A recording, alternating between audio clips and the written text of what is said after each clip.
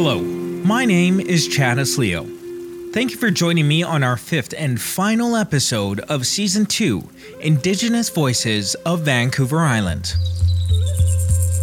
If you haven't been listening along to the series, I suggest you should if you have not, you would have noticed a clear theme developing. Whether it was in Episode 1, Indigenous Women in Business, Episode 2, Tradition, Episode 3, Food Sovereignty, or even Episode 4, Building Strong Communities, over and over again, we have heard a clear commitment to sustainable and ecologically sensitive use of the lands and waterways, responsible treatment of wildlife, and respect at all levels for what the Creator has bestowed upon Indigenous people.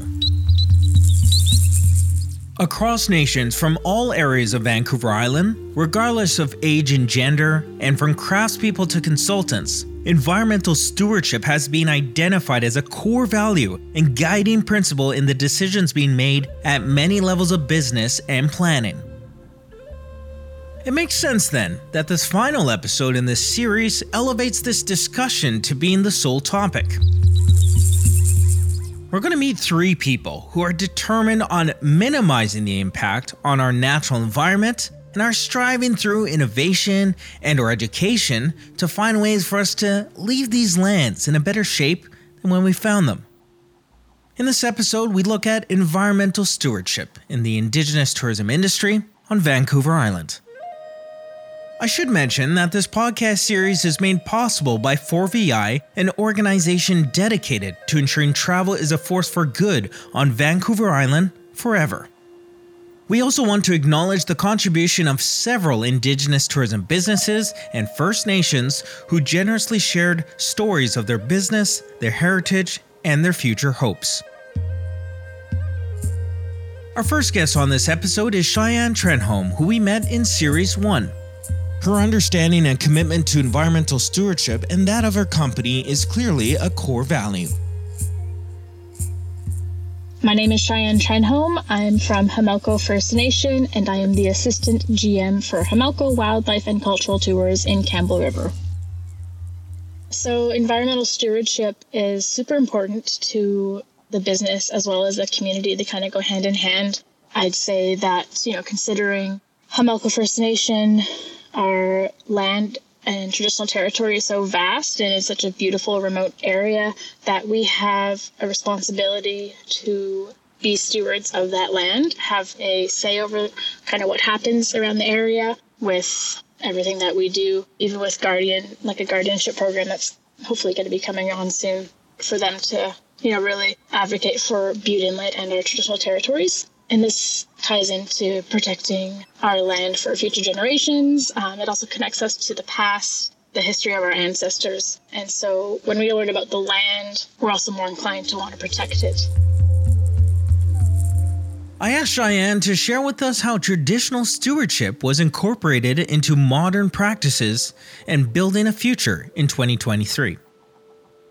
Traditional ecological knowledge is interwoven into our community just like a cedar tree. And so, like many coastal First Nations, the cedar tree is known as the tree of life. And that's because it provided for us food, clothing, transportation, everything that you could imagine was provided by the cedar tree. And also, with its many roots in the ground, it's also connected to the entire surrounding area, other trees, other plants. And so, like a community, we're all kind of connected that way as well. I would say as well that ecological knowledge is directly related to wellness in all aspects of our day-to-day life, how we interact with it, how we want to preserve it for, again, future generations. And when we're thinking of community development, community economic development, how are we taking into consideration our impacts as a species and how our ancestors interacted with the land? How are we upholding that sacred respect to the place that we get to call home? And so when we're thinking about community development, we think back to how are people connected to the land. And so Hamelco means people of the fast-running waters, connected directly to the waters. That's how we moved around. That's how we respected the land. That's how the land respected us. Is there's a mutual, respect there. If you take from the land, how are you giving back?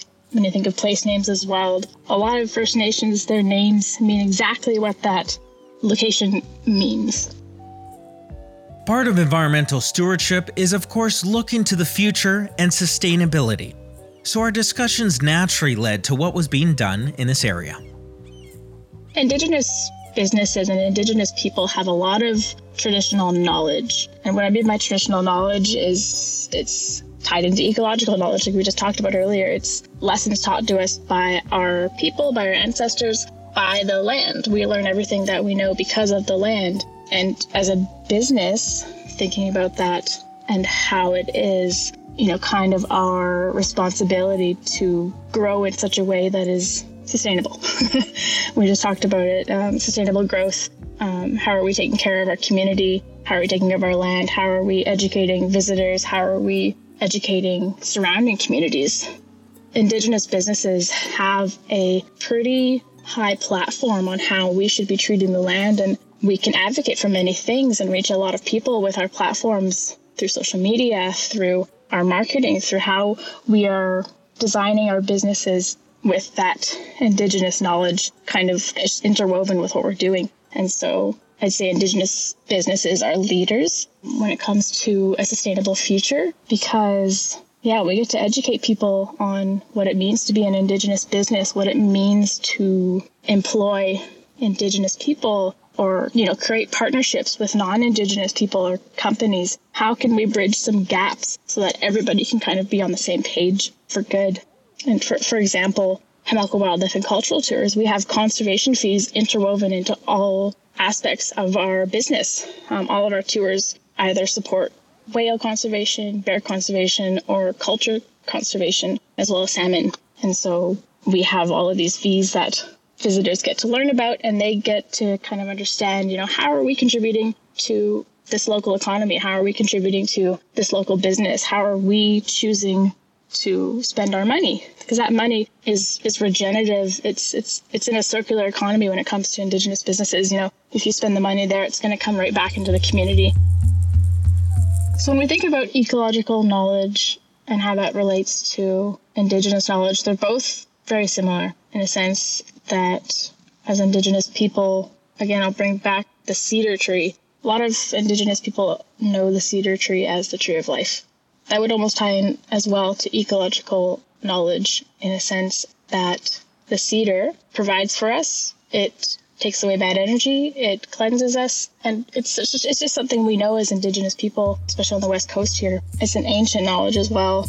And so it's just how are we interacting with the environment around us? How can we connect with it?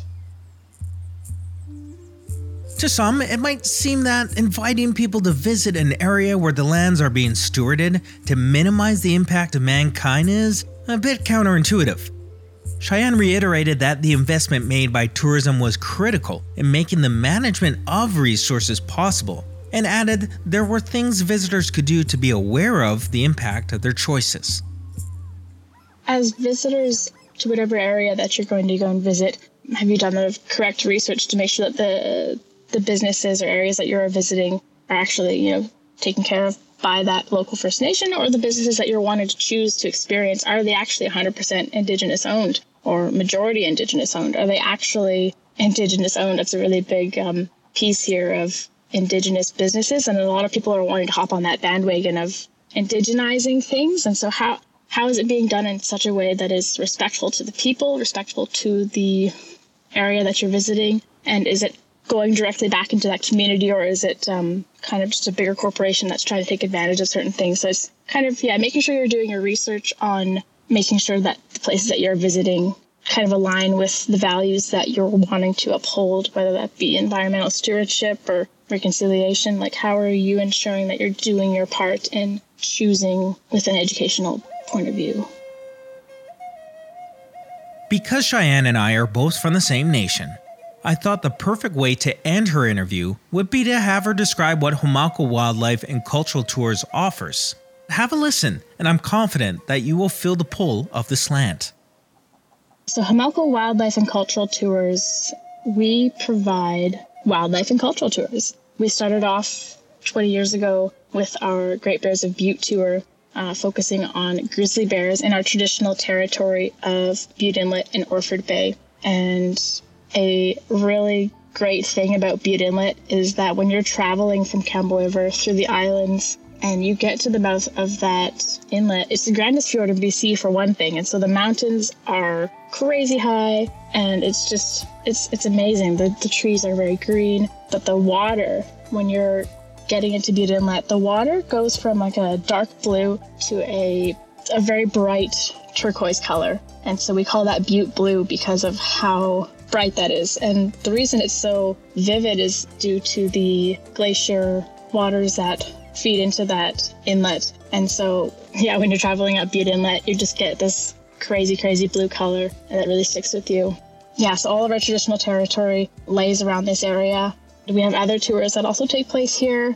Our People Water Land tour takes place at the mouth of Butte Inlet at the last village site of Hamelka First Nation, known as Ope or Church House. And so this place, there's a cove with some remains of a few houses that were left there in the 1980s. And when you arrive there, you can feel the presence of where you're at. It's also very quiet. There's birds chirping, and then there's sea lions going by, or whales. Yeah, it's just a very kind of spiritual place to be. And so this is where one of our tours takes place, and there's trails throughout Church House that visitors can go and visit with a Hamelka guide as you get off of one of our boats. So that's the People Water Land tour. And then another tour that we have is our Sailor Sea Whale Watching tour. This is focused mostly on marine mammals and some cultural knowledge woven into there as well. But, you get to go see breaching humpbacks, orcas, sea lions and seabirds, eagles, bald eagles flying everywhere, and just kind of cruising through the islands, feeling that cold, crisp air on your face and really experiencing our traditional territory firsthand. It is every bit as breathtaking as Cheyenne says, and then some. From this conversation, I segued into one with a counselor from Snuneymuxw First Nation to hear the role stewardship plays in their policies.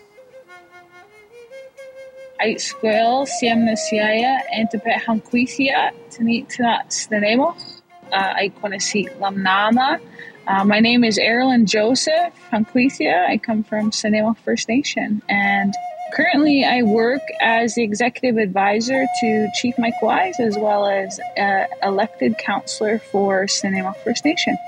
Snuneymuxw people have had a long, enduring relationship to our land, our resources, our waters, the air, and the entire planet. So we have a very spiritual relationship with all of that, a very cultural relationship that informs our laws and social orders in a significant way. Our goal is to maintain that connection forever and always, now and into the future, until the end of time that started from the beginning of time. The word stewarding has a lot of meanings to a lot of people in government and industry, but to Snuneymuxw First Nation, it's continuing on the way of life that our ancestors have passed down to us through generations. Maintaining the ecological respect of the water, of our rivers, of our forests, of our land, how we relate to that. And our spirituality emanates from all of that and determines how we're supposed to act as people. So when we deal with projects, whether it be resource projects, government projects, trade project, whatever the project is coming into our territory, we always use that as an analytical framework to review various activities in our territory. Sustainability is one of the goals of environmental stewardship, and I specifically asked about how that was being addressed. For us, it's ensuring our rights to fisheries as formerly. On December 23rd, 1854, our forefathers and our foregrandmothers entered into the treaty with the Crown on December 23rd of 1854. And part of that is to ensure our fisheries as formerly. So So that means not only allowing us the act of going fishing, it also includes the authority to manage and govern fisheries in our territory. Who comes into our villages, who harvests the fisheries, and how that is to take place. Also, hunting. Part of our treaty relationship with Canada and British Columbia and the country is hunting as formerly.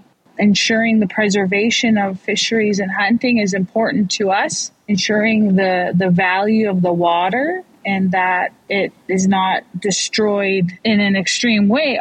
How we preserve the forests. We own a lot of forest land, timber land, thousands of hectares. We want to sustain that for future generations, which means not logging everything and anything, but preserving areas of our timberland that are culturally important to us, but also contribute to the wildlife and the animals, so we can continue on that spiritual relationship with the deer, with the elk, with the sheep, with the cougar, all kinds of animals. Snuneymuxw people have been harvesting and using as part of our spiritual way of life in addition to sustenance. The quality of the air. Our Snuneymuxw people have gone through many pandemics. COVID is probably the last one at the bottom of the list that we've gone through. We've gone through smallpox. We've gone through tuberculosis. We've gone through so many effects, environmental health effects onto our people. So sustaining all of those things in a good way and balancing our economic development and how we fiscally be responsible and build our nation in a fiscally responsible way is also very important. We want to move beyond the Indian Act, and that requires an economy to be able to sustain ourselves, to be able to improve the quality of life, to improve the quality of life in education and housing, access to housing, access to health, right? So we can do that ourselves as we have done prior to the arrival of the Crown.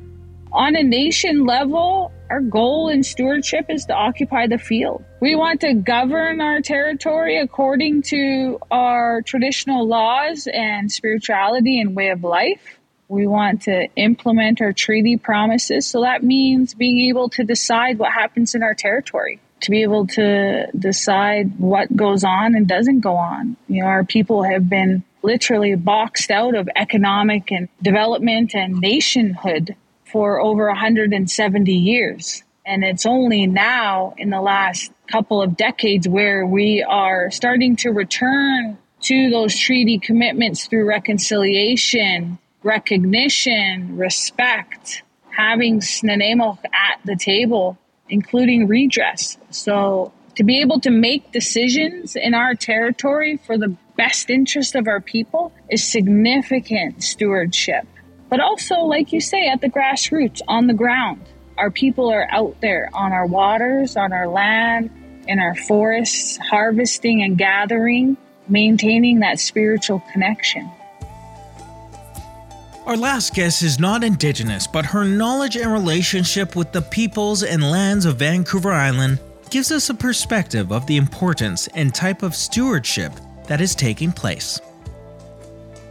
So my name's Julian Hawken-Grant. I was born up in Smithers and moved down to Vancouver Island when I was 14 years old. I live in Parksville now, kind of since that time.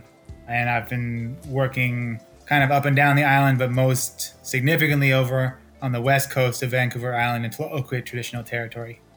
My company is called Allied Certifications, and it was really kind of born out of a project that emerged from my master's thesis, working with the Tlaoquit First Nation, learning about the history of the tribal parks there, sort of Indigenous stewardship vision, and efforts to have a stronger presence in the really strong tourism industry that exists there and educate people who are visiting Tlaoquit territory about where they are and how they can contribute to a more equitable tourism industry.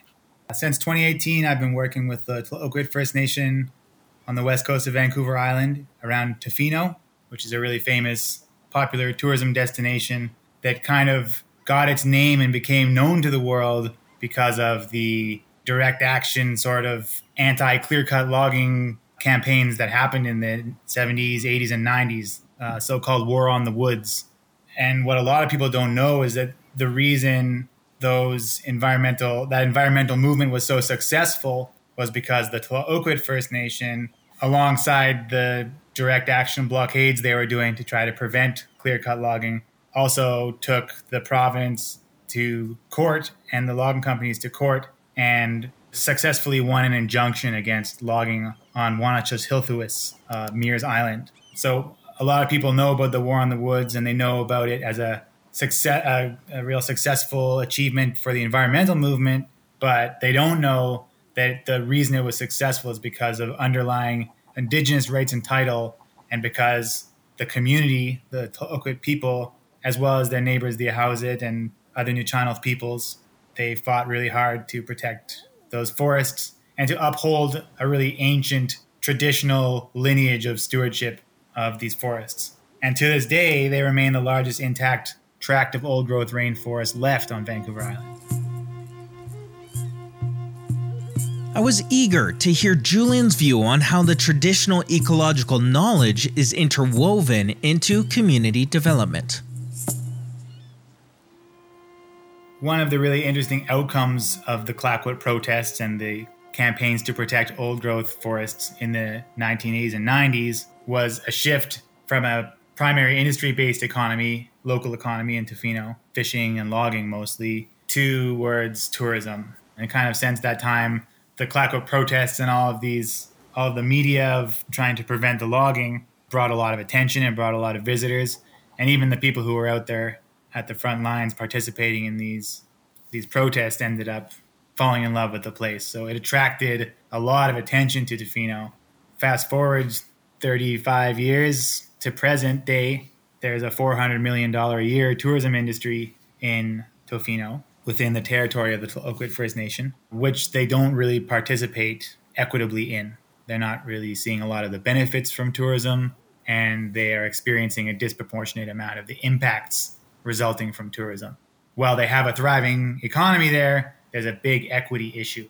And the Tla'ukwit Tribal Parks Guardian Stewardship Program is mostly concerned with, I would describe their traditional responsibility as upholding the Tla'ukwit Hatwe, the hereditary chief's responsibility to care for the traditional territory and all the beings, the life forces that comprise the ecology there, the ecosystem. But to put it into more contemporary terms, I guess I would say they have two responsibilities, which are one, to educate people, make sure that they know where they are when they come to Tofino. Right now, I would expect that the majority of visitors who visit Tofino, they don't know that they're coming to the Tla'ukwit tribal parks before they get there.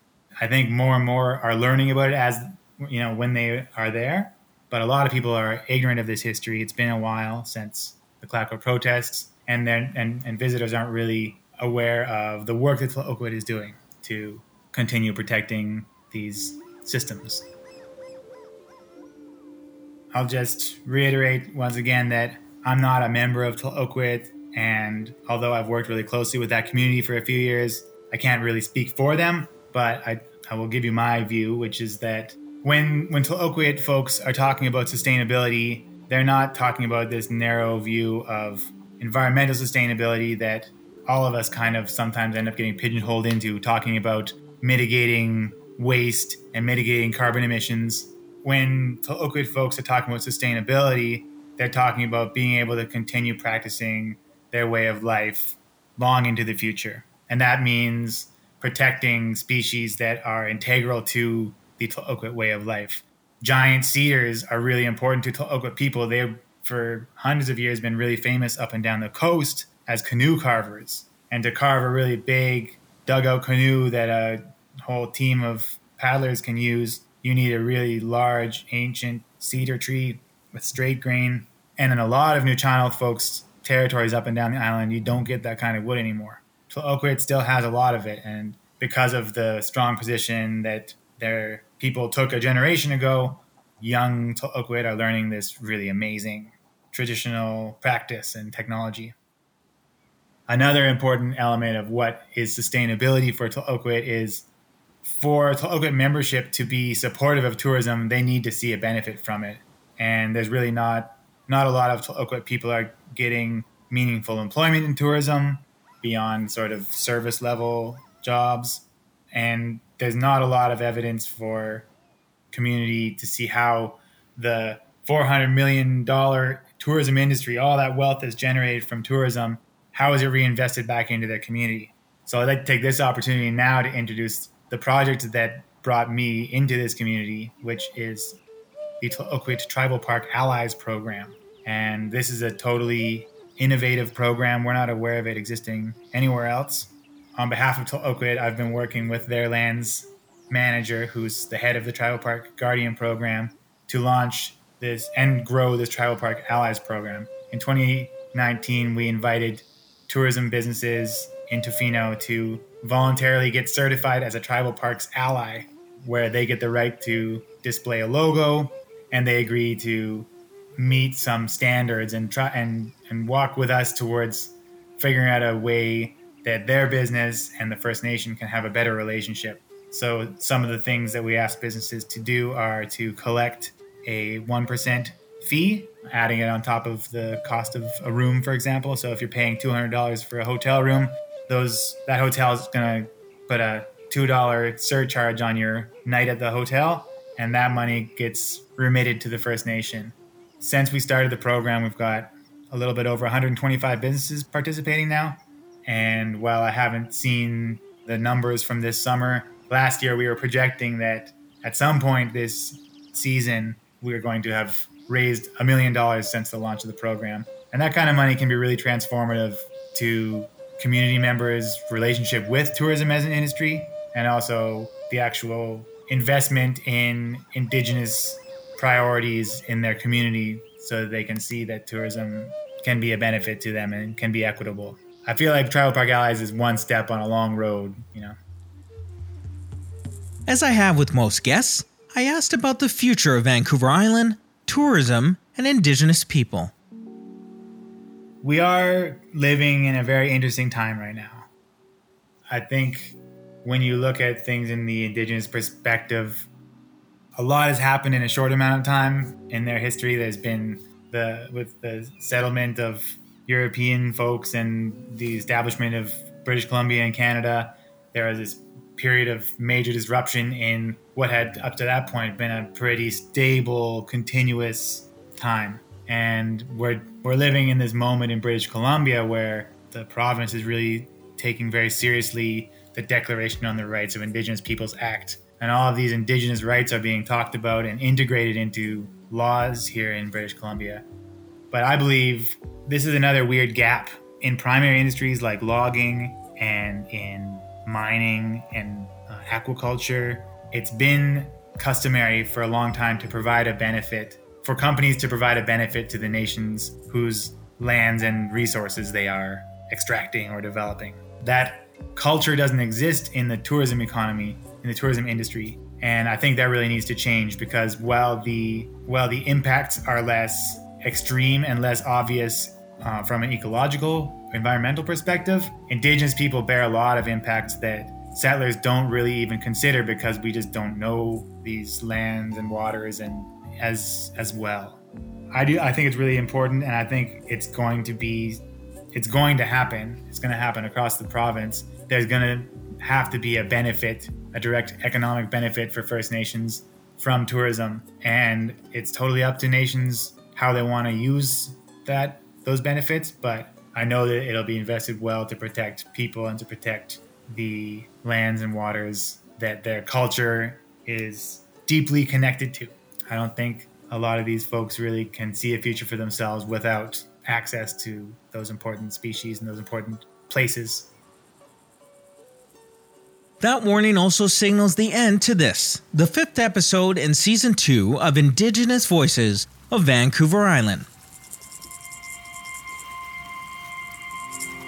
If you missed any of the other episodes or Season 1, I encourage you to listen to them wherever you get your podcasts.